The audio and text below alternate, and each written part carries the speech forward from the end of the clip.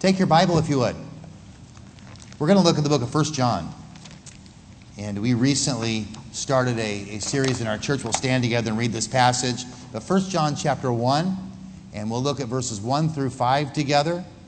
And since you're standing with me, I'm going to ask you to join me aloud on the even number of verses. We're going to read verses 1 through 5. Would you do that with me? All right, so let's read it together. 1 John 1, verses 1 through 5. If you'll join me aloud on the even number of verses. That which is from the beginning, which we have heard, which we have seen with our eyes, which we have looked upon, our hands have handled of the word of life. For the life was manifested, and we have seen it, and bear witness, and show unto you that eternal life, which was with the Father, and was manifested unto us. That which we have seen and heard declare we unto you, that ye also may have fellowship with us. And truly our fellowship is with the Father, and with the Son, Jesus Christ. And these things write we unto you, that your joy may be full. This then is the message which we have heard of him, and declare unto you, that God is light, and in him is no darkness at all.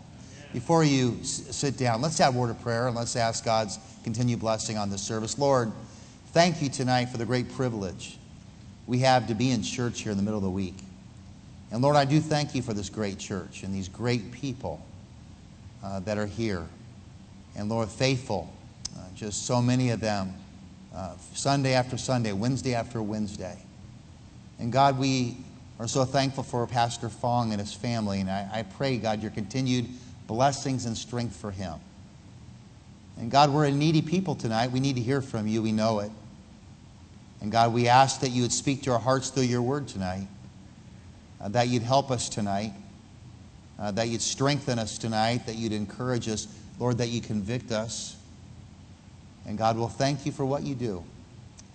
We pray that everything that's said and done here on this campus tonight and all the different meetings will bring honor and glory to Jesus Christ. And we'll thank you for that and pray these things in Jesus Christ's name. Amen. Please be seated. Can you picture John here writing this epistle? John, the beloved apostle, the one that was part of the inner circle of Jesus Christ. Can you see John, though advanced in age, John, though older, still actively ministering to churches? Think about that for a moment. You know, we're never done. We can always do something for Jesus Christ, and we should. Amen. And none of us can do everything. But we can and we should all do something for Jesus Christ. And as the last remaining apostle, think about that for a moment. The stories people had heard and the stories that were passed down from fathers to children. Here John, the last remaining apostle, you can imagine how his testimony was so greatly sought after. And people wanted to hear from him, and they'd say, John, tell us what it was like. John, tell us what you know. And John, who had this firsthand experience with the Lord Jesus, what a blessing. John sat with Jesus. John walked with Jesus. John prayed with Jesus. He ate with Jesus. John knew Jesus Christ, and he knew him personally. And John, this beloved apostle John, who had known Christ so well, knew him intimately. In a way even that the other disciples, other than Peter and James, did not know. So many times they were alone with Jesus when no one else was there. He was concerned and grieved. And the reason he was concerned, the reason he was grieved, there was false teachings about Jesus Christ that were being spread. And in this epistle, this letter, John fights against that false teaching. And I want you to look back at 1 John chapter 1, verse number 1, and I want you to note those first words, which are really powerful words. John says, that which was from the beginning. By the way, those are great words. John made it very clear. Are you following this? That Jesus Christ did not begin in Bethlehem. He says, Christ has always existed. I mean, he says you have to understand that which was from the beginning. He says, look, he existed before the world was created. He was living then. He's always been living. He was there in the beginning. Think of John 1:1. In the beginning was the Word. The Word was with God. The Word was God. There was never a time when the Word did not exist because the Word is God. My dad used to often say, son, Jesus Christ is somebody. And he is somebody because Jesus Christ is God. And John was saying, look, I hear all you have to say, but he said, I'm going to make it very clear to you that Jesus Christ, he was there in the beginning. And the reason he was there in the beginning is because Jesus Christ is God. He was the Lamb slain before the foundation of the world. And we live in a day and time when people like to debate about Jesus Christ, and they like to throw their arguments in about Jesus Christ. And John says, you know what? I'll just tell you one thing. He was from the beginning. And only one could possibly be from the beginning, and that one will be God. And then go on, because this is awesome. He said, that which is from the beginning, which we have heard, which we have seen with our eyes, which we have looked upon, our hands have handled of the word of life. It's believed that this epistle was written between 90 and 100 AD. And as I mentioned to you, false teaching had crept in regarding Jesus Christ. False teaching that attacked the Lord's deity. False teaching that attacked, believe it or not, his humanity. People were saying that Jesus was God, but he was not man at all. Well, there's a problem with that, because if he had not been the God-man, he could not have been our mediator. The Bible says there is one God and there's one mediator between God and men, and that's the man Christ Jesus. The Word is made flesh that dwelt among us. We beheld his glory. The glory is the only begotten of the Father, full of grace and truth. Aren't you thankful he was the perfect God-man?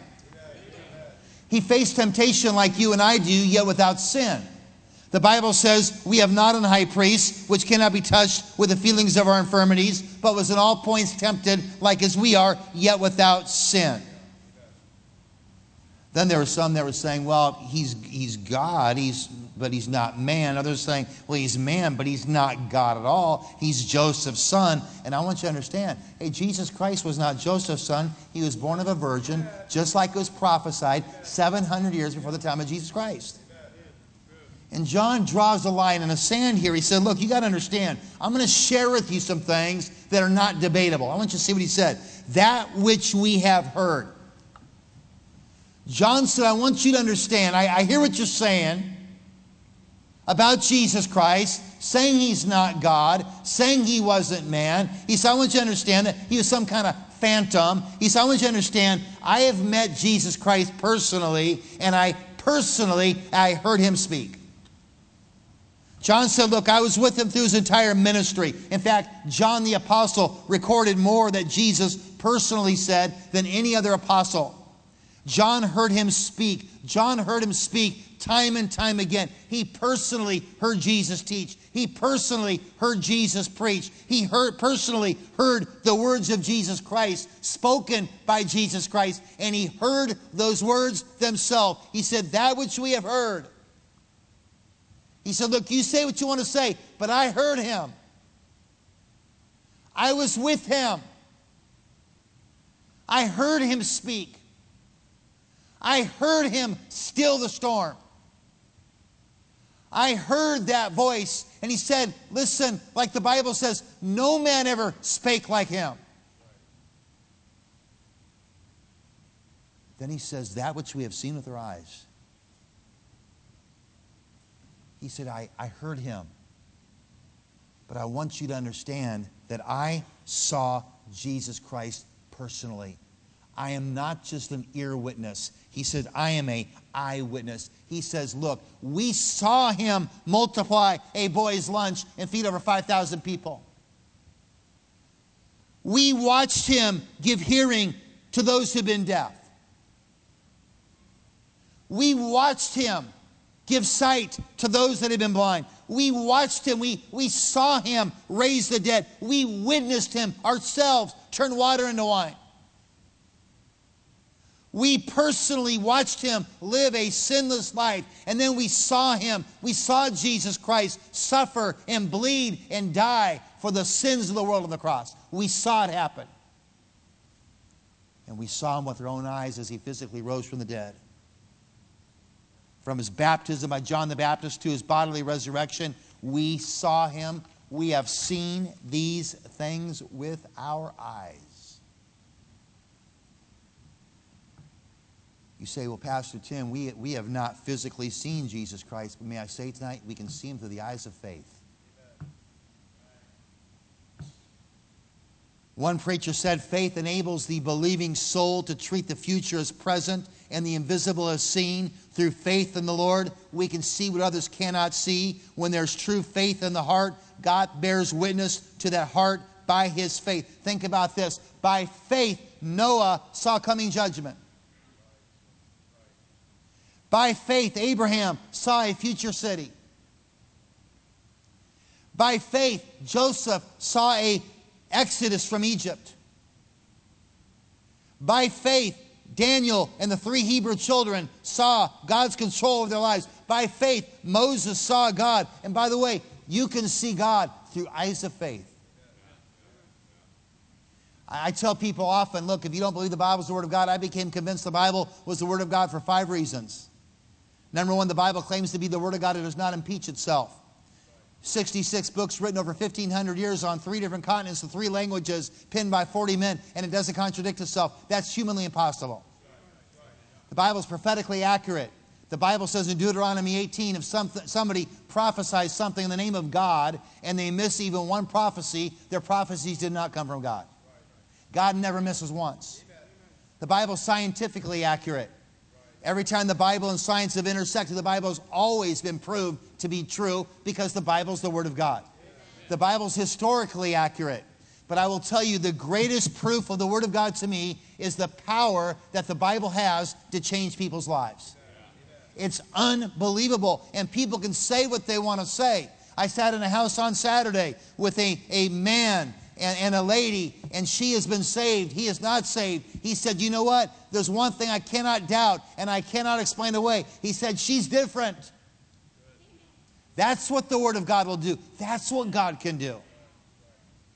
And then John goes on and he said this. It's really interesting. Look what he says. That which we have looked upon. Well, that's interesting. He's already said that which we've heard. He's already said that which we have seen. And now here he is saying that which we have looked upon. Well, why did he say that twice? Isn't John just repeating what he's already said? And the answer is no. Because the word seen means to look upon with physical sight. But I want you to see something tonight. Those words looked upon are far stronger than the word seen. The words looked upon mean much more than a passing glance. The words looked upon will be talking about a steadfast, searching gaze. A probing look which seeks to discover something of the mystery of Jesus Christ. The same words found in John 1:14. The Word is made flesh and dwelt among us, and we beheld His glory. And John says, you know what? We looked upon Him. We studied Him. We looked long and hard to understand Him. We wanted to understand. We wanted to grasp this meaning and significance of His person. Can't you hear the Apostle Paul crying out, that I may know Him? Have you beheld the glory of Jesus Christ? You ever stop just to comprehend the significance of who God is, by the way, and what He's done for us by paying our sin debt on that cross? Could I ask you tonight, are you walking with Him? Do you desire to know Him in a greater way today than yesterday? To be closer to God than you were? You know what? I ask people sometimes, say, look, how long have you been saved? And they'll say, well, I've been saved for 10 years, or I accepted Jesus Christ 15 years ago. And the question I often ask myself is this: I wonder if they've grown every one of those 10 years or grown every one of those 15 years, or I wonder if they just repeated that first year 15 times. That I may know Him.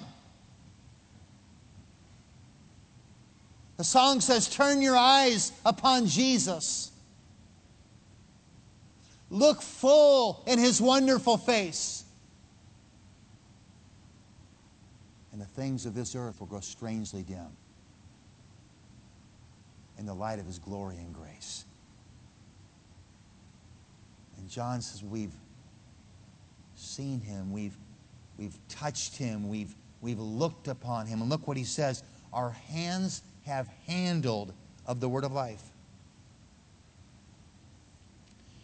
He says, not only have we seen Him. I hear what you're saying. I hear these silly arguments. But he said, not only have we seen Him and heard Him, but we've handled Him. We walked with Him. We talked with Him. We ate with Him. We've even touched Him. And John said, I just want to tell you something right now. There's no doubt. Jesus Christ is real. And John said, you know what? I hear you, false teachers, spouting your lies that Jesus was a phantom in a human body. But John said, no. There's no way, because He not only touched us physically, He touched our hearts. He touched our souls. He said, look, he changed my life. There's no greater proof than that. He said, look, there's nothing you can say that would make me doubt what Jesus Christ has done in my life. How's the fellowship with Him tonight? Sometimes it's easy to stray, isn't it? It's easy to drift. But our heart's prayer has got to be, Lord, nothing between my soul and the Savior. And then I want you to see what he says in verse number 2. For the life was manifested, and we have seen it, and bear witness.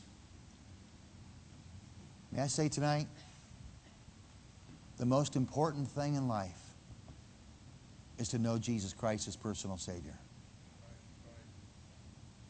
But once we know Him, He really wants us to make Him known. The Apostle John said, well, look, I've seen Him. I've heard Him. I've looked upon Him. I've touched Him. And he said, I just have to share what I've seen. I just have to tell somebody what I know. I just can't hold it in. His name is Roger Sims. He was hitchhiking his way home, and he would never forget the date. It was May 7th. His heavy suitcase made Roger tired. He was very anxious to get home, very anxious to take off his uniform from the Army once and for all. Flashing the hitchhiking sign to an upcoming car, he lost hope when he saw that it was a brand new Cadillac. But to his surprise, the car stopped.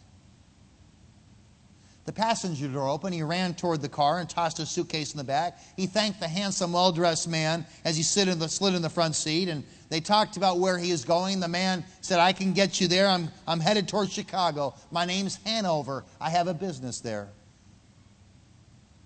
After talking about many things, Roger, a Christian, felt a compulsion to witness to this 50-ish, apparently successful businessman about Christ. But he kept putting it off until he realized he was just 30 minutes from his home. And so he realized it was now or never. So Roger cleared his throat and said, Mr. Hanover, I'd like to talk to you about something that's very important.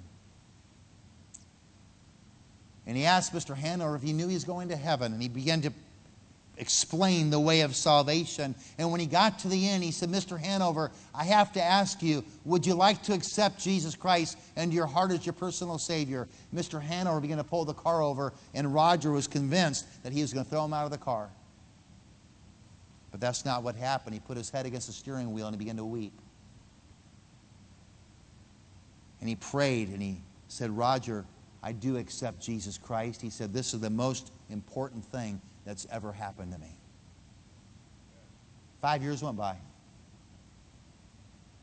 Roger married. He had a 2-year-old boy of his own and a business of his own. And he had a business trip in Chicago. As he packed, he found a little white business card of Hanover Industries. And he decided to look up Mr. Hanover, and he arrived at the offices, and a receptionist told him that he could not see Mr. Hanover, but he could see Mrs. Hanover. A little confused as to what was going on, he was ushered into a lovely office, and he found himself face to face with a keen-eyed woman in her 50s. She extended her hand and she said, you knew my husband. And Roger told her how her husband had given him a ride when he was hitchhiking home after the war. She said, could you tell me when that was? He said, yes, it was May 7th, 5 years ago, the day I was discharged from the Army. Anything special about that day? Roger hesitated. Should he mention giving his witness? Since he had come so far, he thought, well, I might as well take the plunge. And he said, Mrs. Hanover, I explained the gospel of Jesus Christ to your husband. He pulled his car over to the side of the road. He wept against his steering wheel, and he gave his life to Jesus Christ that day. Explosive sobs shook her body. Getting a grip on herself, she sobbed and said, I had prayed for my husband's salvation for years. I believed God would save him. And Roger said, ma'am, where is your husband? And she said, Roger, he's dead. As she wept, she said, he was in a car crash after he let you out of his car. He never made it home that day.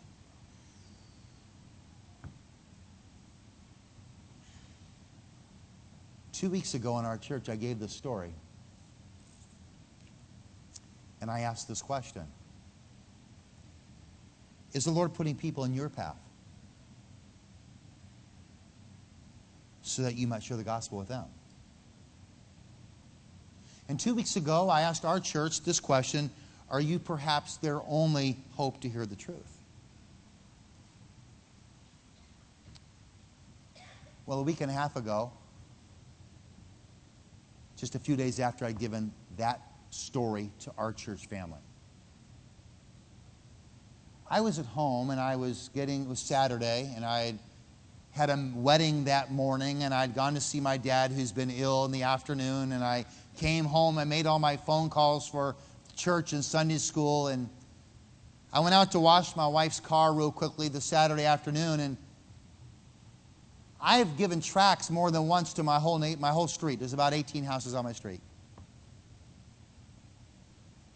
We had the privilege to lead one of our neighbors to Christ. She and her family attend our church now.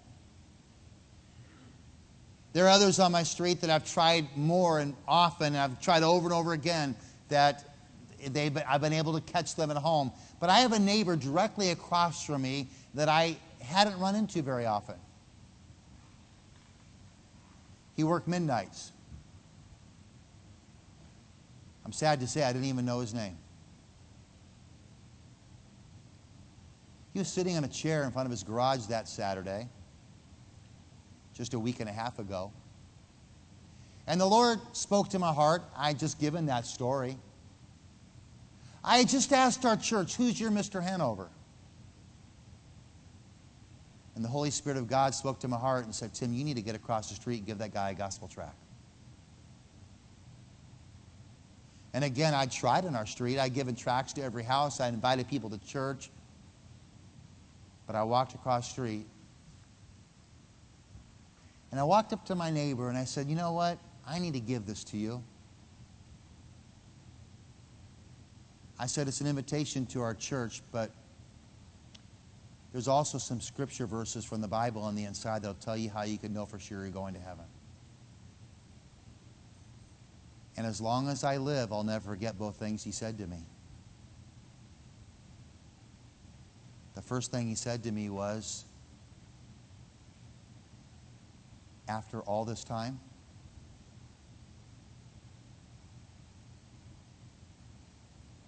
and I'm going to tell you what, that about killed me. And then he looked at me and he asked this question. He said, how could you know what I've been going through? And I said, you know, I don't know. I said, but God wanted me to come over and give this to you. I said, could I ask you?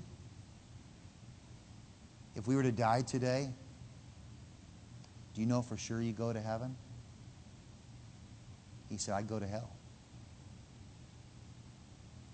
I said, would you allow me 15 minutes to show you from the Bible how you can know for certain you're on your way to heaven? And he said, yes. His wife came out and she said, well, she said, Tim, I just want you to know what's going on. We're splitting up. She said, I'm looking for a place to live right now. We're splitting up. I said, well, would you both come to my house? And she said yes. So we sat at my kitchen table, and I'm going to give this couple, my neighbors right across the street, Randy and Melody,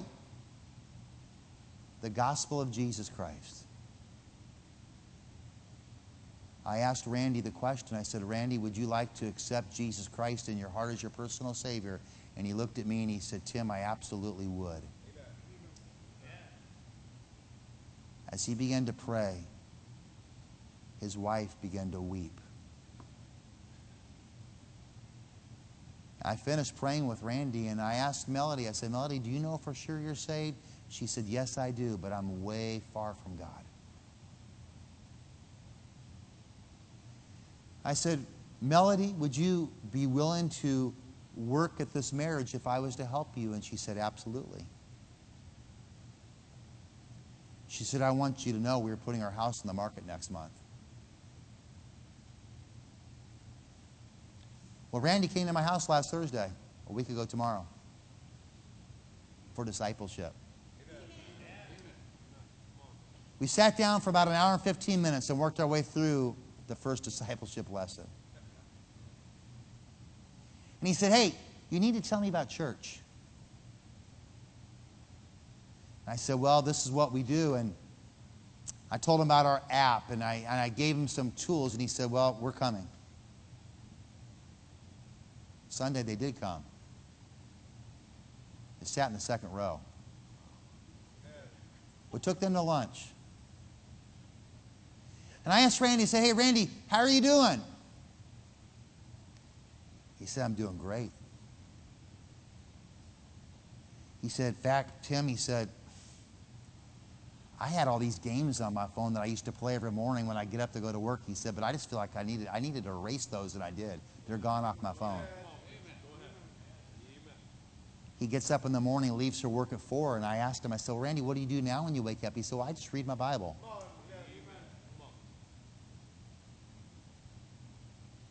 I got home last night. I texted him again. I said, Randy, how's it going? He said, well, I can't wait for Thursday. He said, I'm listening to one of your messages right now. In a week's time, he'd already read the whole Gospel of John through. He'd already answered 80 questions. I gave him a book on being a Christian man. He'd already read 100 pages of that. Amen. He says, I just have some work I've got to do.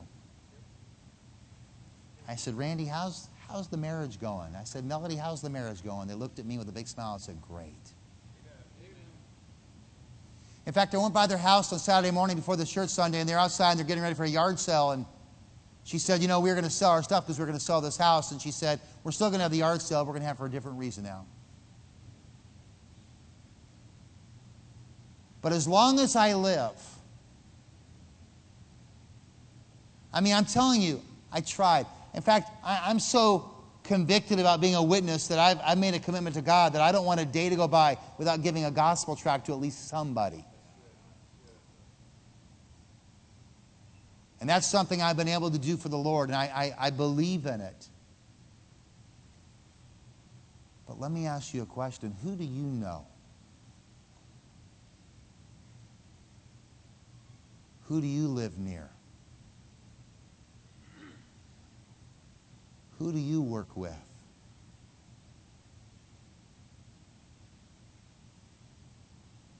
That if you asked them the same question, they look at you and say, after all this time? And God spoke to my heart and He said, Tim, you need to get back out there on your street again. And you got some new neighbors and you got some people you need to try again.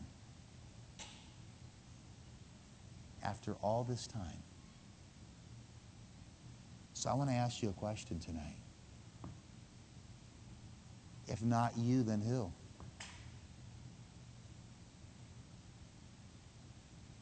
If not now, then when? Could I ask you this question tonight? If I asked you who you knew that really need Jesus Christ, who is it God had put on your mind? Is it a neighbor? Is it a coworker? Is it a son or daughter? A mom or a dad? Someone you do business with? Who is it that right now God's put on your heart? You know. Could I ask you tonight? I'm going to pray with you. But when I'm done praying with you, I'm going to invite you to bow your knee right there at that chair and pray for that person. That God will give you the opportunity. I thought to myself, well, what if I hadn't talked to him that night?